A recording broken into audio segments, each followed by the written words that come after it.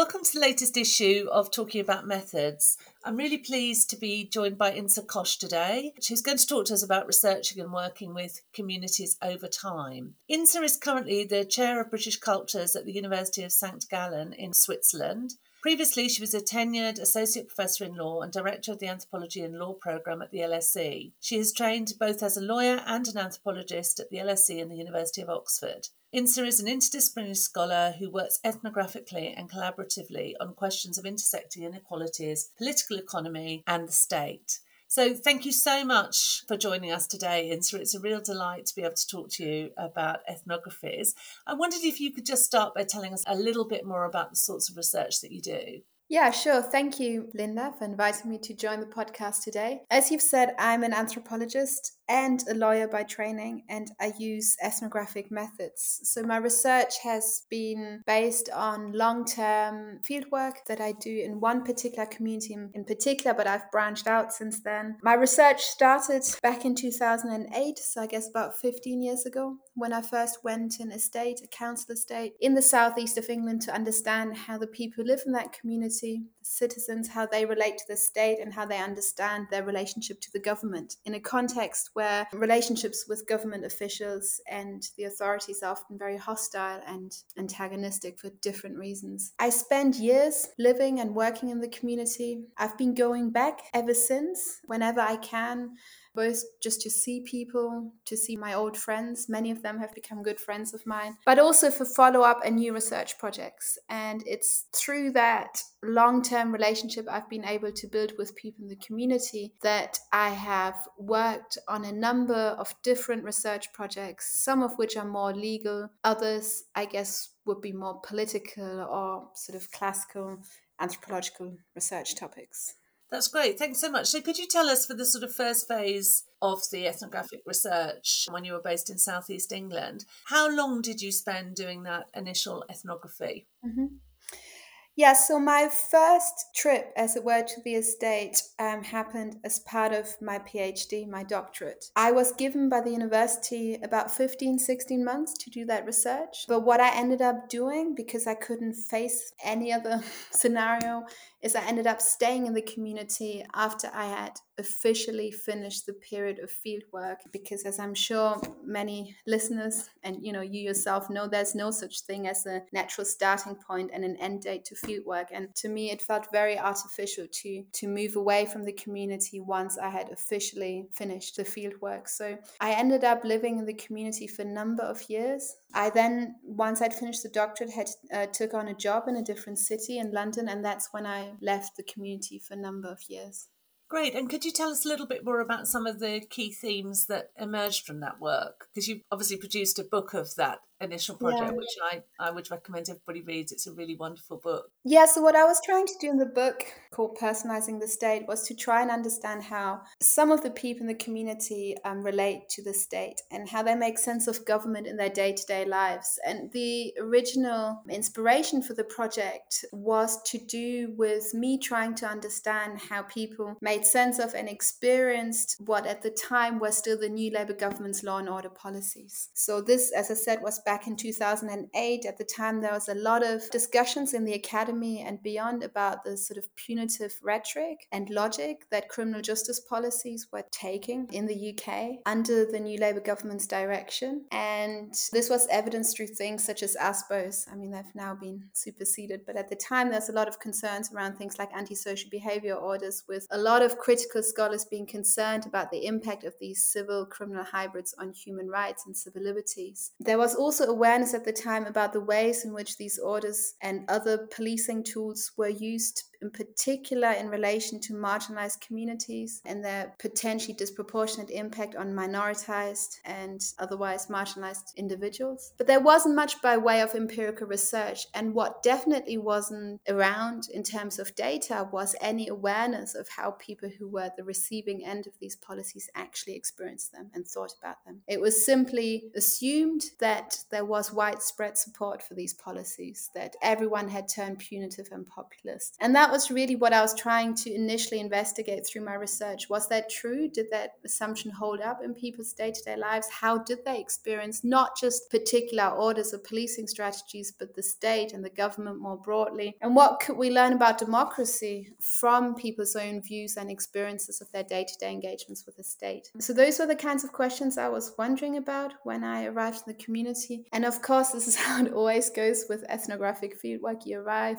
and you realize, oh, these questions really don't matter to people, or the way they matter to people are completely different from what you originally thought of. And so the book ended up not being about ASBOs or policing as such. I've got a chapter on that, but it's only one of, I think, 6 or 7 chapters. It's a much broader ethnography of what people themselves would describe as the political or the government in their day-to-day lives, really trying to understand from the bottom up how and what government and democracy and citizenship means to people in their day-to-day lives and on their own terms. That's great. That's so interesting. And I mean, one of the things I wanted particularly to explore with you is this idea then of having a long-term relationship with the communities that you work in, which I think is fascinating. So, I mean, there's a danger, isn't there, that methods books, etc., encourage people to think that they're going to go in and do their data collection and they're going to come out of the field and they write it up and they get the book and that's it. And I think, as you've already alluded to, that isn't really a terribly realistic description of what we do as qualitative researchers, because in many ways the work that I've done on medical negligence victims, who I spent hours and hours talking to, I just felt a connection with them. They had told me so much about very intimate details of their life, and you have it seems an ongoing obligation to them. You've mentioned that you go back to the community because you've developed friendships, but I wondered if you could talk more about perhaps those other ongoing links to the community, what motivates you wanting to go back. Are there things that you're still learning in going back to that community from an intellectual perspective? I imagine there are lots of different motivations for keeping the links, and I wonder if you could just talk us through those. Yeah, there are many different reasons for why I keep going back to the community. One is what you just mentioned, the sense of obligation, the fact that, they're not just random people who participate in your research study. They become your close friends and interlocutors whose views and opinions I really value and from whom I continue to learn. Some of my friends from the estate, I call them up for advice, or, whenever there's something happening in the news or in politics or in government that I'm trying to understand and grapple with, I might give them a call or reach out to them and see how they make sense of it, how it's impacting their community. And often it's through these conversations and chats that are often very informal that new questions then emerge for me, that, I start thinking about themes that hadn't even occurred to me, or, ideas for follow-up projects emerge. And I think some of my best research projects that I've done since writing that book have come out of these sort of impromptu conversations and chats I've had with people. And I guess one of the things that always guides me or leads me in my own research is that I try and take seriously and value whatever's important to people themselves. They're the best at knowing what matters and what we should be looking at. And it's through their guidance that I've been able to, crystallize questions for research and to apply for funding on the back of it, and to bring teams of researchers together who've looked at particular issues. That's so interesting, because obviously that's very much the opposite of certain approaches to data collection as sort of a scientific enterprise in which there's a clear distinction between researcher and research. So you're really talking there about issues of co-construction of issues and co-interpretation of phenomena. And can I ask you you've partially answered this already, but what sort of data you think is produced using that method that wouldn't otherwise be possible? I suppose both in terms of ethnography itself and then the sort of ongoing ethnographies that you're involved with. Yeah, I think one of the obvious benefits of ethnography is that it can render visible or legible what is often silenced or misunderstood or judged from the outside. I mean, I can think of so many examples from my research where I've tried to make an intervention based on the ethnographic insights I've had that really try and challenge public perceptions or portrayals or dominant narratives that have often remained unquestioned. Yeah, if I can give you some examples, questions about why it is that people might vote in favor of leave in the Brexit referendum, in the referendum on leaving the EU, to how and why it is that people might support seemingly illiberal or punitive policies, to the question of how people make sense of government and what they expect from their elected representatives beyond the kind of dominant narratives that are kicking around. So I think one of the biggest benefits of ethnography is that it renders visible and legible that which is often misunderstood or silenced or only partially revealed. I also think the data that you produce through ethnographic research is helpful or unique in that it often raises further questions. So rather than giving you definite answers, it provides with inquiries for more research that open the debate, that sort of create a space where new kinds of questions can be asked. I think that's the reason why I continue doing ethnography. Not so much because I'm looking for definite answers or because I know that I want to prioritize different forms of knowledge to the ones that have been kicking around, although that is a primary goal as well, but because I'm always looking for ways in which we can raise new questions and understand issues from a perspective that hasn't perhaps featured in the kind of dominant debate. Could you tell us a little bit more about how you sustain relationships over time with the communities you work with? Because it's quite something, isn't it, to get acceptance within a community, especially as academics. We lead a very different sort of life from the people that would have been on the social housing estate you worked on and lived on for so long. I suppose I'm really asking you about how do you establish trust in the first place? What would your advice be to early career academics who are embarking on their first ethnography in thinking about the sorts of behaviours that do engender trust? Yeah, that's a good question. I guess the first thing I would say would be to not be afraid to fail. I mean, I've had so many failures in my research where I tried to gain access, where I tried to establish trust, where I was probably expecting too much and I just failed, and I had to give up or think of new ways of making connections and of being able to do the research I wanted to do. So yeah, the first thing is just to expect the unexpected and to not be afraid to fail. And I guess the second thing for me that's always important is that ethnography is about building relationships, isn't it? If we want to think of it as a craft, then it's the craft of being able to build relations and rapport in a way that implicates you in very intimate ways as a person too. It's not just about the so-called other, it's about you as much as it is about the person, the people you're working with. And there for me, the most crucial thing is that, or what I would tell any kind of young researcher who might be interested in doing ethnography, is to really think through how they can build a relationship that isn't just premised on extraction. It's so easy to think that what you need is data and knowledge and that you're going to leave that community and you're going to write your PhD or your publications and make a career out of it, and to forget that what you're dealing with are real people and real lives and real difficulties and real issues. And of course, promoting knowledge about a community can itself be a way of giving something back. But it can also not be, or it can also not be enough, And I found that in the relationships I have with people, making sure that you're not extractive has meant so much more than just promoting knowledge about, say, the kinds of issues or problems or difficulties that they're experiencing.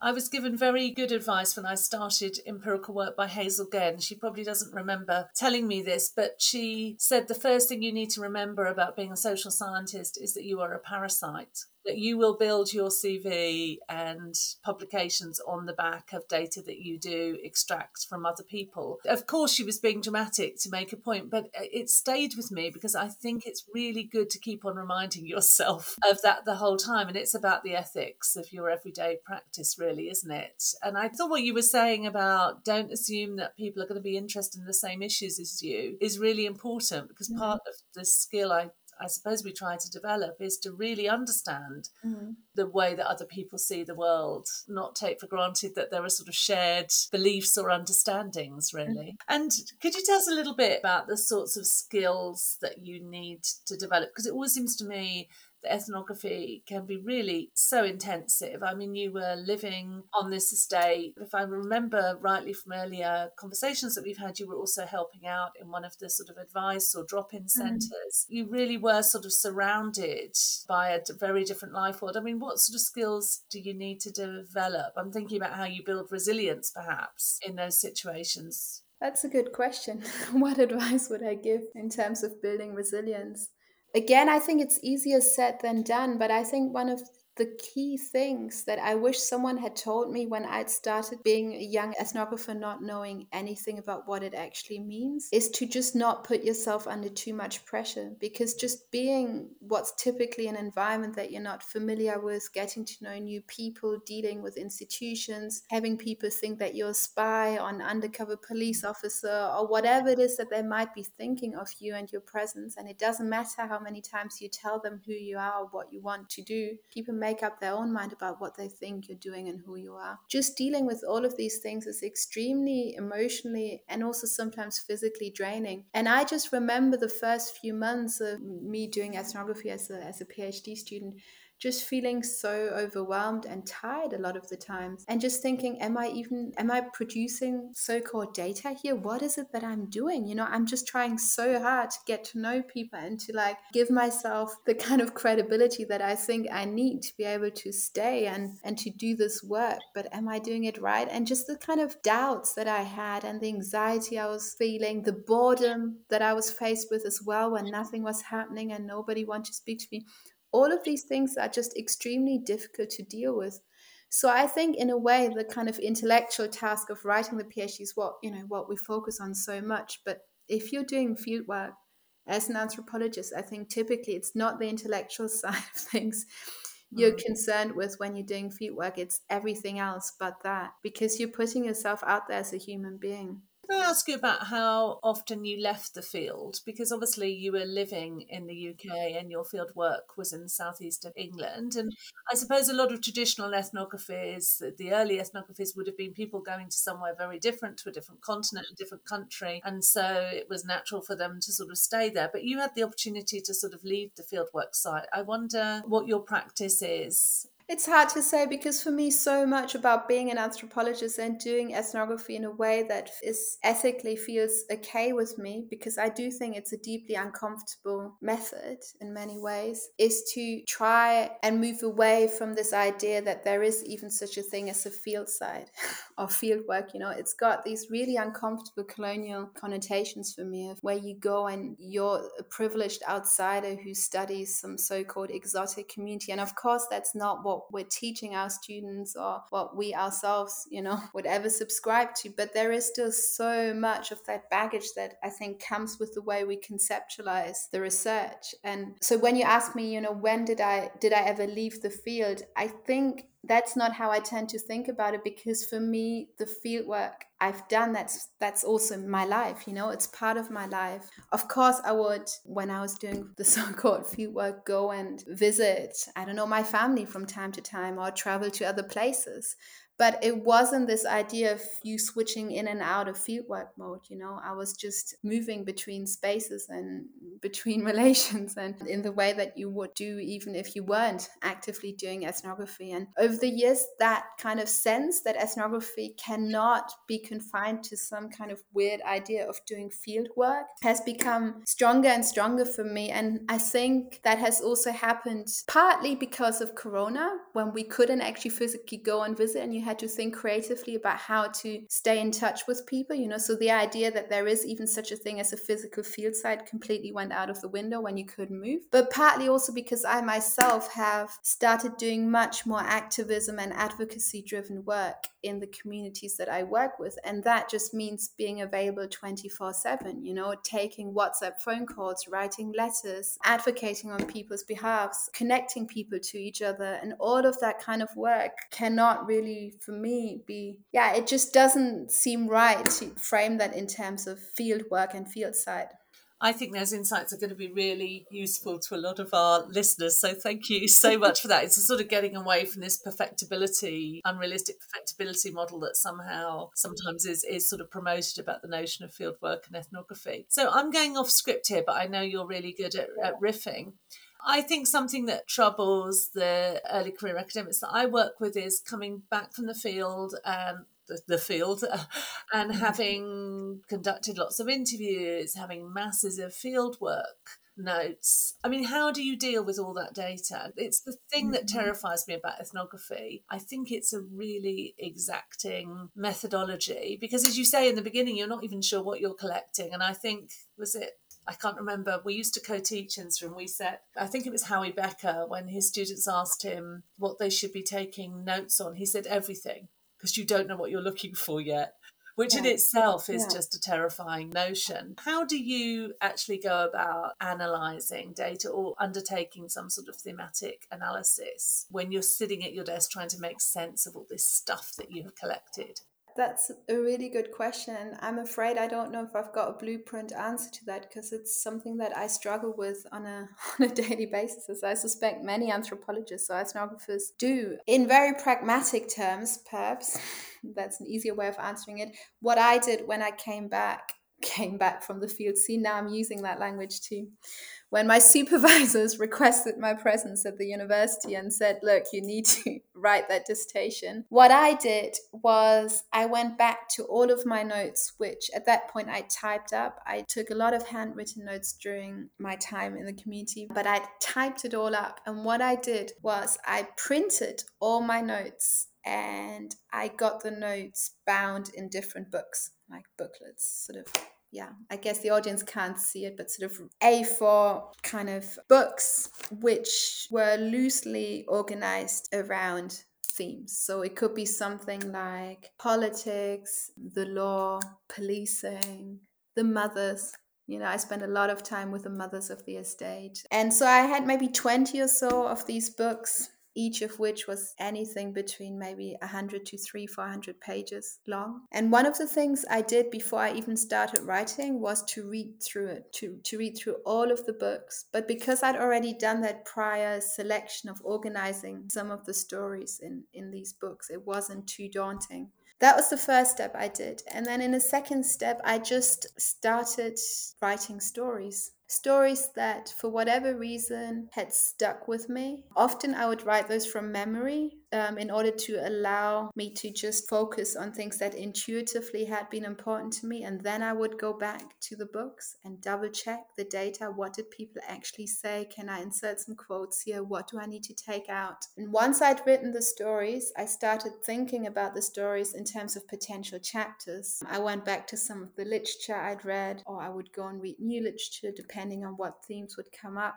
And it really was through that gradual process of reading and rereading your own notes, trying to craft some stories, and then trying to link it to some of the debates or political issues that I was interested in, that gradually a piece of work emerged. And I think we also just have to be kind to ourselves. And I know it's easier said than done in a situation where young academics, PhDs, students who want to stay in academia have so much pressure to publish and get a job. But as a matter of fact, writing good ethnography takes a long time. And I'm very grateful that I had the space to actually, after my PhD, do a couple of years of teaching and other stuff before I even went back to the ethnography and started thinking about it as a book. But it took me a good few years to publish my first book. That's really valuable. Thank you so much. And finally, I just wanted to ask you about the pieces that you have recommended that other people read that have had an influence on you and that you found valuable. Would you mind taking us through? Sure, of course. I should maybe preface it by saying that I sent you about 3 emails changing the names and the people I'd recommended. And that in itself, I think, is quite telling, because it just shows that it's so hard, isn't it, to kind of trace out a linear story of your own journey into discipline of becoming an academic and trying to find like 2 or 3 iconic texts. I can think of so many texts that have influenced me in different ways. So I have to confess, I can't even remember which ones the 3 texts were that I settled on. But if you ask me now who was important to you or who formed your thinking, I think the person I would have to start with would be Simon Roberts, simply because he was my teacher when I studied law and anthropology. He was the first person who made me think about the connections between anthropology and law, and also thinking about ethnography as a method that you can use in analyzing the law. And he was someone, and we've spoken about this, Linda, I think, he was someone who took the law as a state institution very seriously. And he was frustrated, I think, with the tendency he could sometimes see amongst anthropologists to label anything and everything law,